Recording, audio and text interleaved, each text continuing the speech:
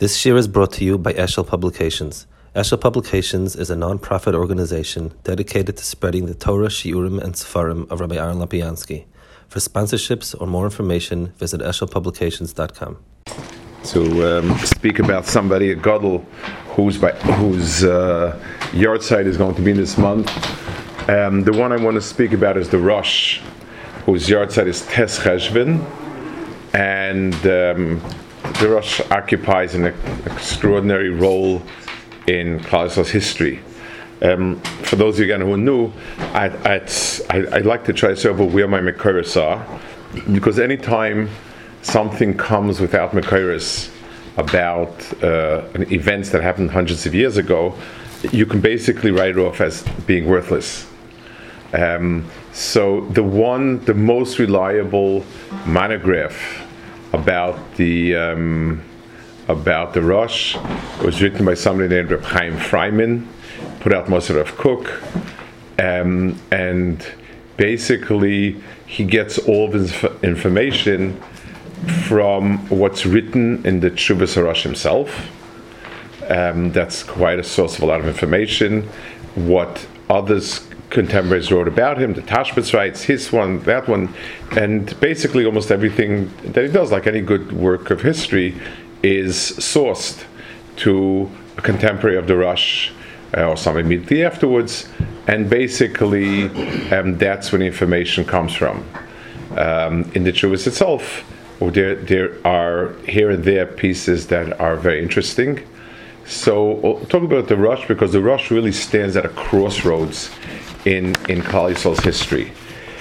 First of all, you have to bear in mind that in those days, countries were not exactly the way we have them today. The countries were not as big as today. They were bits and pieces. They were closer to the size of a province. So there were two centers in Europe of Yiddishkeit. There was France and Germany. Jews had been thrown out of England. France and Germany. France had most of Baal HaTosfos, Rashi Baal HaTosfos, and then life became kind of difficult, and Germany also had had some Baal HaTosfos. We'll see in a second, and then it came to a close. And there was Jewry in the Iberian Peninsula, Spain, Portugal. Those were two centers. Now, the Jews so the Rosh was born in not clear 1240, 1250, and died in about 1320 or 1327. Again, the dates are conflicted. But by and large, that's when he lived. He came at the tail end of the Tosfos, of the Tkufa of Baal HaTosfos.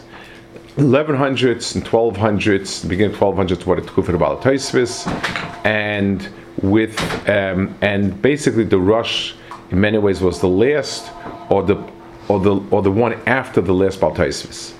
The Rosh's Rebbe was somebody who was possibly the Gadol Ador, and the last Baal HaTosfos who was also stood on a statue of his own. His name was the Maharam Rothenburg. The Maharam Rothenburg lived in the German city, Rothenburg.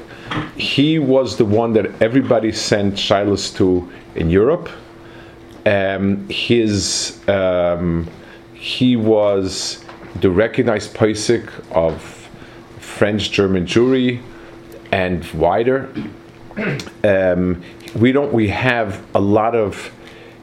We're missing a huge amount of his shilas and Jewis. We have a lot. They're not written terribly well. They're just just very short and brief, and that's why most of what we have from Rothenburg is written in other Sfarim, like the Rosh will bring it and so on. He was the Rosh's Rebbe in Germany, and the Maharam Rothenburg was the Gadol Ador. The Maharam Rothenburg, there was a lot of Gzeiros in Germany, and again, when we're talking about Germany, we don't mean it's a lot of the states that are Germany today were like little independent states, and they had different affiliations and back and forth and so on.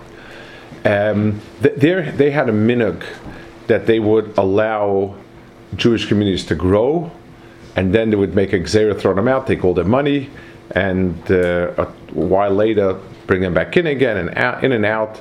It was quite terrible times. And the Merami Rothenberg had decided that he would go to Eretz Yisrael. He was at the border and about to leave, and they arrested him. I think it says somewhere that somebody mastered on him. I don't remember, but they arrested him. The king was very scared that if he would go to Eretz Yisrael, he wanted to go to Eretz Yisrael. Other German Jews would go to Eretz Yisrael, and the sponge would there'd be nobody to squeeze for money anymore. So he had him arrested, he had him imprisoned, and didn't release him. This happened in 1286. The king made they made a committee to go to the king to ransom him, and the Rosh took personal responsibility to raise 1,000,000 mark, I think it was, incredible sum, that he would be responsible, personally liable for that money. And they began to collect the money, and the Maram Rothenberg refused. He said it's a halacha mefreshes that you're not paid a person for more than his worth, because we don't want this to become the Minhag HaMedina. And the Maram Rothenberg refused to allow himself to be nifter, and he was nifter 7 years later. In 1293, he was nifter, and the king kept his body in jail for another 14 years until somebody would pay for his body. The Rosh, meanwhile, realized that he would be next in line, and the Rosh managed to slip out, and he escaped, him with his family, and they began traveling westward to escape Germany. They came to Savoy, and he was afraid to stay there because it was too close to Germany. It was under that prince's dominion, and he traveled through Provence, which is South France, and then ended up in Spain, which also was a lot of small countries, kind of, and under the banner of Spain. There was Aragon, Castile, Andalusia. There were a lot of, I don't know what to call them, entities. The Rosh, we have to understand something. Today, to go from France or Germany to Spain is a train ride. In those days, it was traveling like halfway around the world. It was different cultures.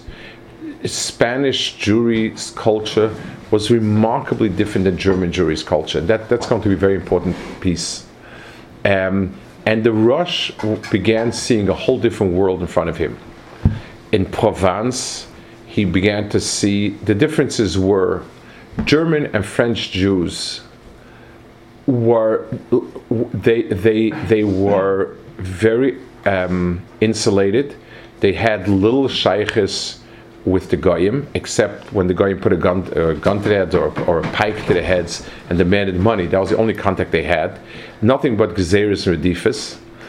They were not terribly cultured countries, and the Jews were, the only things they learned were Torah, Yiddishkeit, Gemara, Halacha. If they learned, that's what they learned.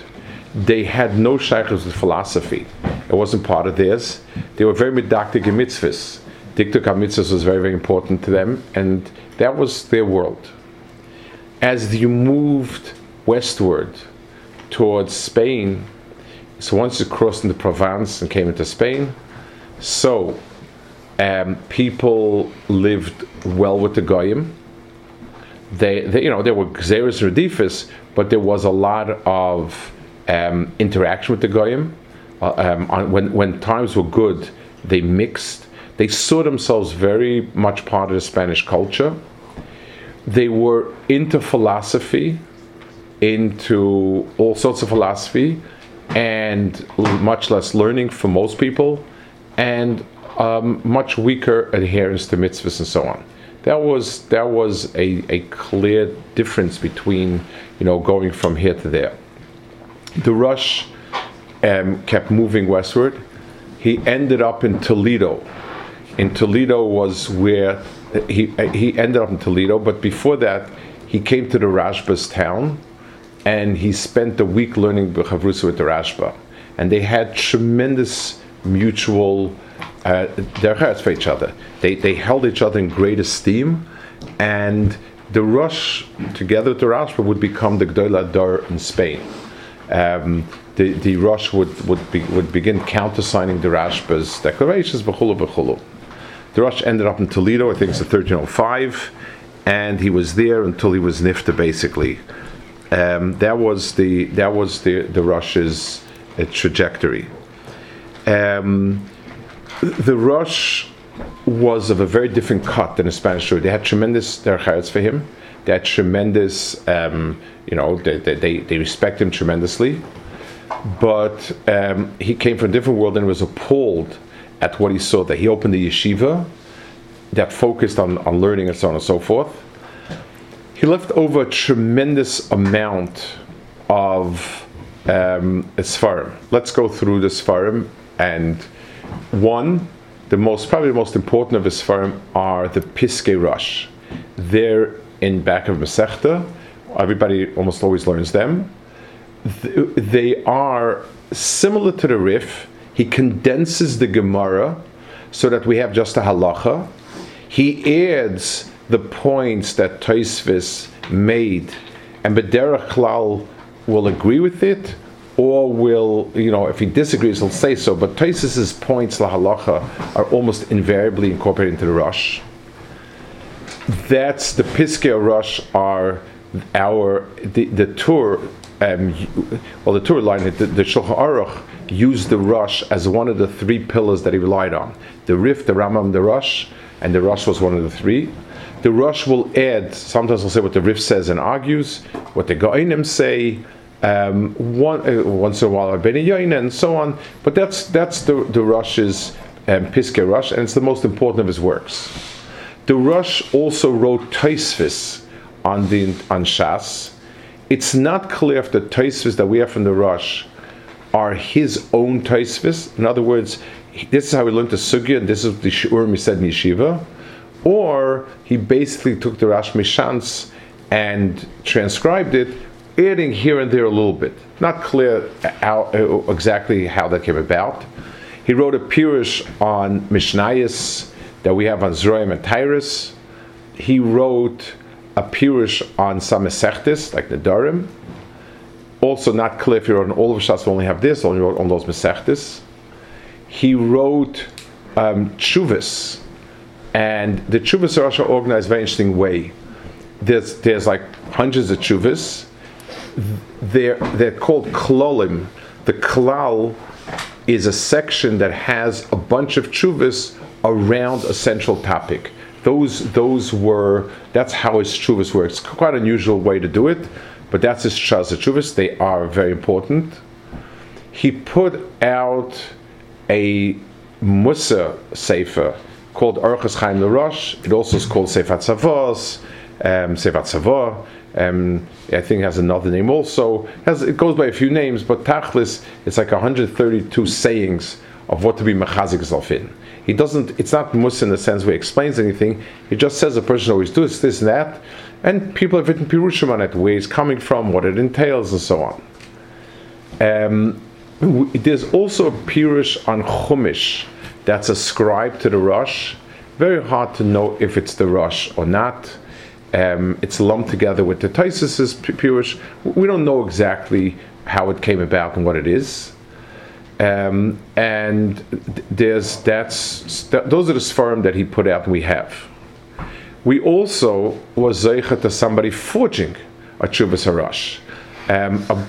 In the mid-1800s, a closet maskil, put out a Shailas Tshuvas called Psamim Rosh.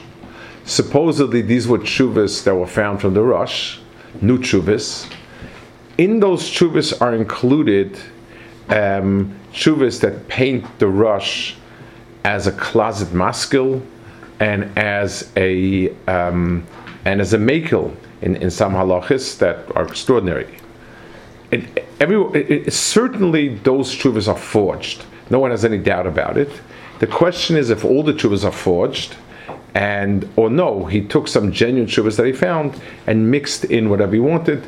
no one, again, that the jury's out on that. But so we have forged Shuvas in Rosh also. Besides what he wrote, we have what people wrote in his name.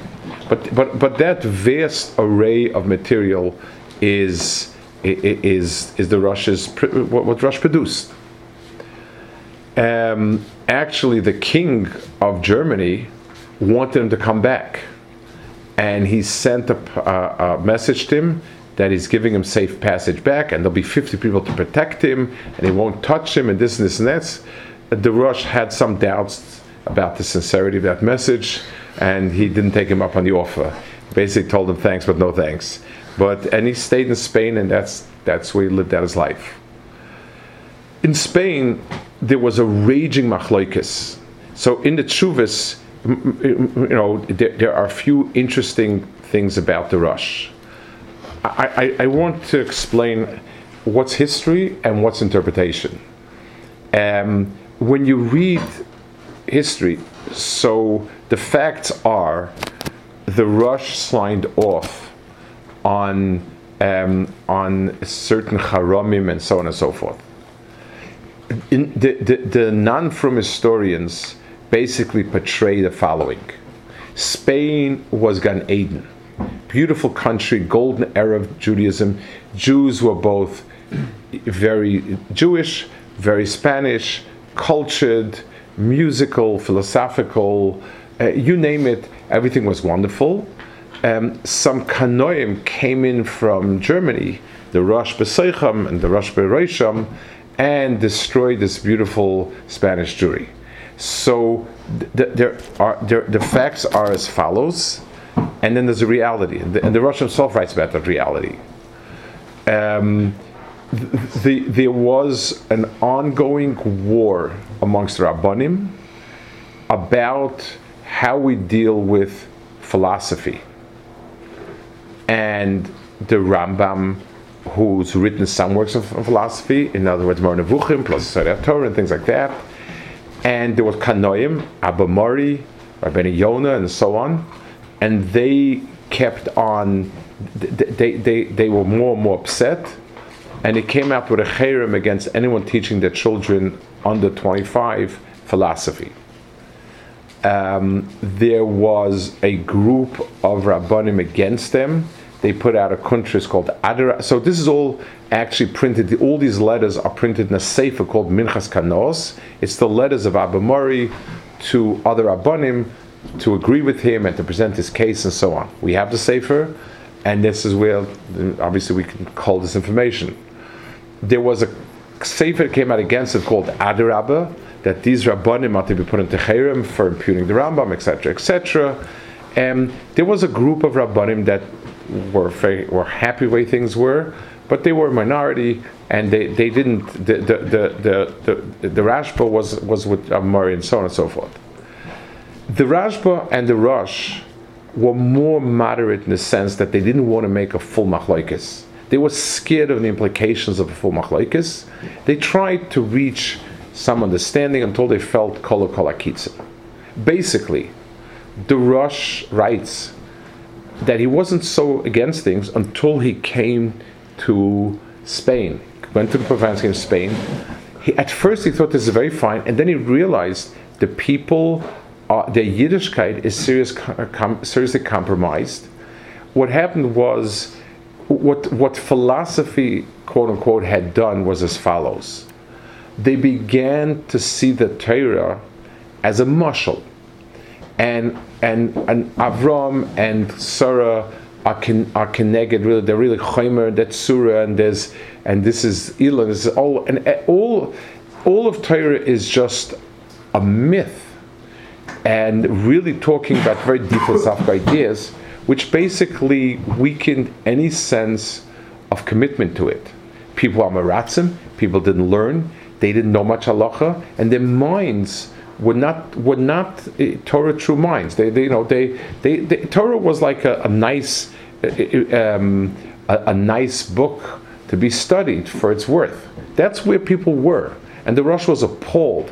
And he said, "I have this page on Cherem because I think people should never learn philosophy." And he keeps writing about it. He keeps knocking it. It's not it's portrayed that Spanish Jewry was ideal Jewry. So if ideal Jewry are people that don't keep mitzvahs, don't believe in Torah and Hashemayim, and are very well versed in Spanish culture and philosophy, then they're right. It was the golden era of Jewry. But if keeping Torah and being dovuk in Torah and maminim b'nei maminim, then it was appalling. So they came out with a chayrim against it, and the Rosh signed off on it together with the Rashba. The Rashba was the Gadol, and the Rosh added his weight, which was tremendous, because as a Bal Halacha and as a posek, he was the respected authority, and that carried the day. In his tshuvas, and tshuvas are actually extremely interesting b'derech klal, because they give you a real portrait of life and so on. So there's a lot of interesting things in the tshuvas, but 2 or 3 interesting points in his tshuvas about himself. He mentions that the Spanish government allowed them to administer capital punishment, and he said there was one shaila about a meiser, and the Rosh writes that if 3 times he did it and was warned and there's witnesses and so forth, they should kill him. He said the din that we don't do capital punishment day is only mitoras dalad Mrs. Bezen, for speaking Chal Shabbos and so forth. But since there's such a tremendous need, we need to do it. There was a woman who was a Zaina, and she was warned and so on and so forth, and the Rosh said to disfigure her so that she's not natural people. There's some very strong tshuvas. There's another tshuva which again touches on this fault line of the Tkufis of Germany and Spain, actually, I should say. There was a takana in the cities about how to divide up certain Yerushas of a husband who passes away, how much his wife would get, the kids, and they were written in Arabic. The Rosh did not know Arabic, and somebody took issue with the way he interpreted it. And this person wrote that to understand this, we need to understand Arabic, and also you need to have a broader view of life. He said there's something called natural law, things that make sense, that should be, and then religious law is mafkir from that. And it's hard to get a feel from the back and forth. There was a back and forth there. But basically, the person was trying to say sometimes common sense has to take precedence of halacha. I think that's the feel of it. The Rosh really slams him hard, really hard on it. And this is one place he writes, Baruch Hashem, I don't know philosophy, and this is absolute rubbish. Halacha is halacha, and you have to pass a din like a din, and all this other nonsense. Very, very strong lashon, and really, really harsh. In another place, the person apologized. He was a Rav, he was a chashuv person, and he apologized to the Rosh. But the Rosh is extremely harsh on that. Another very fascinating tshuva is there was a Rav in a town who did not want to make an Eruv in the town. He felt that there was a Eruv in the town for decades and decades, and maybe even more. And he had a halachic issue where he felt it's a big kula.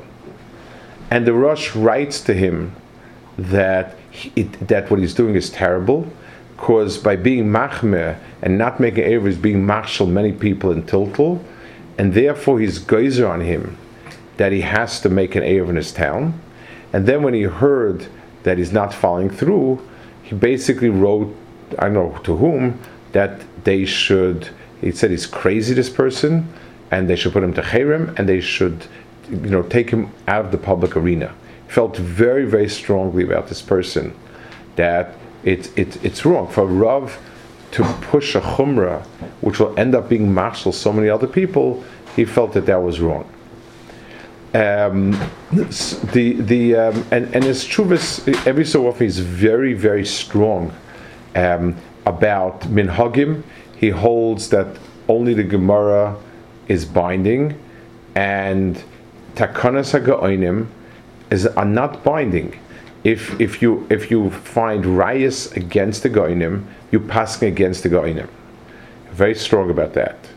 and so on. That was a point. He said the list, to take even other Rishonim write that kol divrei goinim divrei kabbalah ninhu. They held the takanas of the goinim tremendous esteem. B'chlal what the goinim said.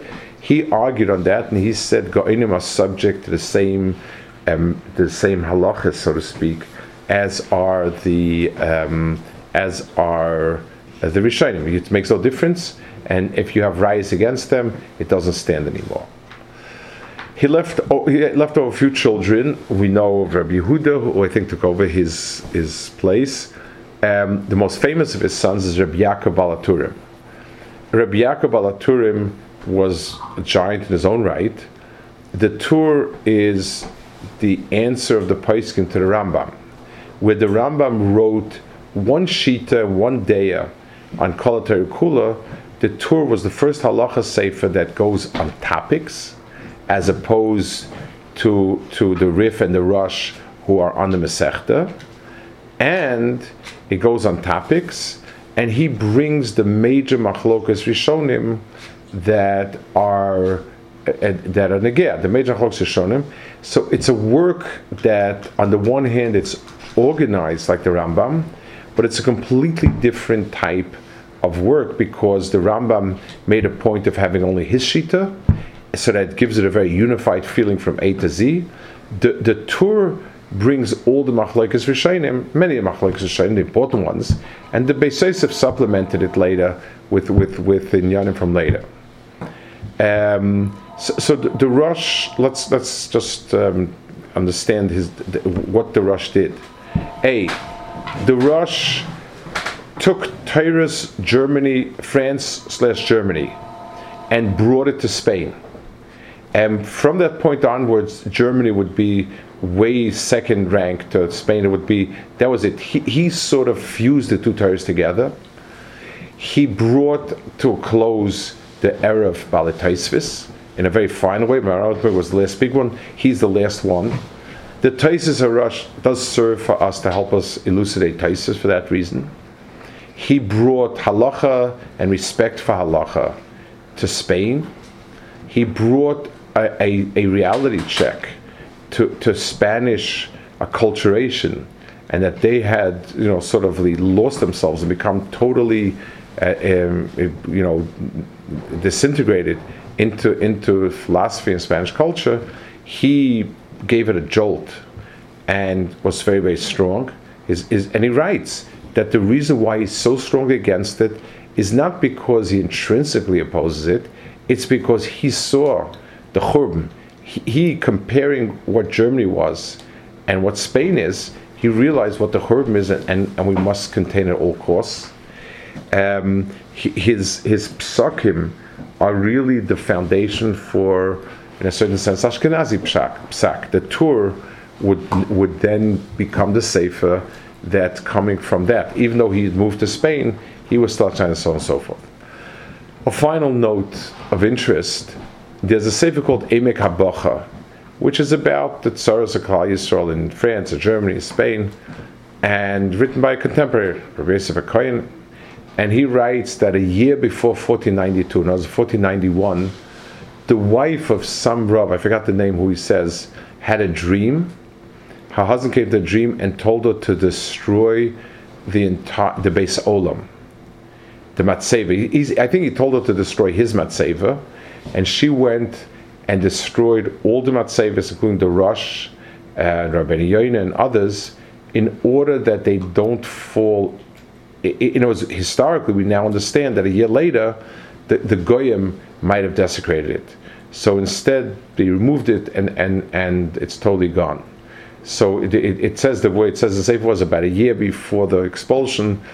They plowed it all into the ground, all the gravestones and so forth. So we don't have a zecher anymore, a physical keva for the Rosh or Rabbeinu Yoina. On the other hand, like the Gemara says, you don't make matzevas for big people. Their words are matzeva. The Rosh has left us so much that's still living. The Piskei Rosh, the Tosfos Rosh, the Orchos Chaim Rabbeinu Rosh, the Tshuvos. there's in back of this, in back of the Masechtas, we have something called Piskei Tosfos, which is an abridged. It's sort of the bottom lines of Tosfos and Psak. It's some people say the Rosh wrote it. It could make sense because that was basically what he was trying to do, bring the halacha out. The Maharal Prague was very against Tosfos on the side of the Gemara.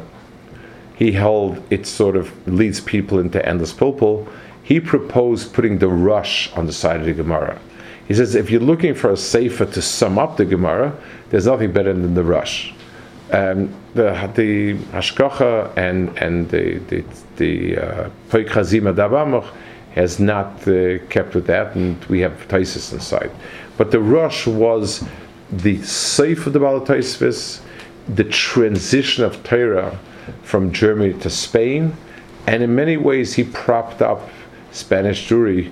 They would be around for another almost 200 years, thanks to him and like him, that they brought the Starkheit of that German Jewry, Baal Tosfos, to Spain, which was disintegrating.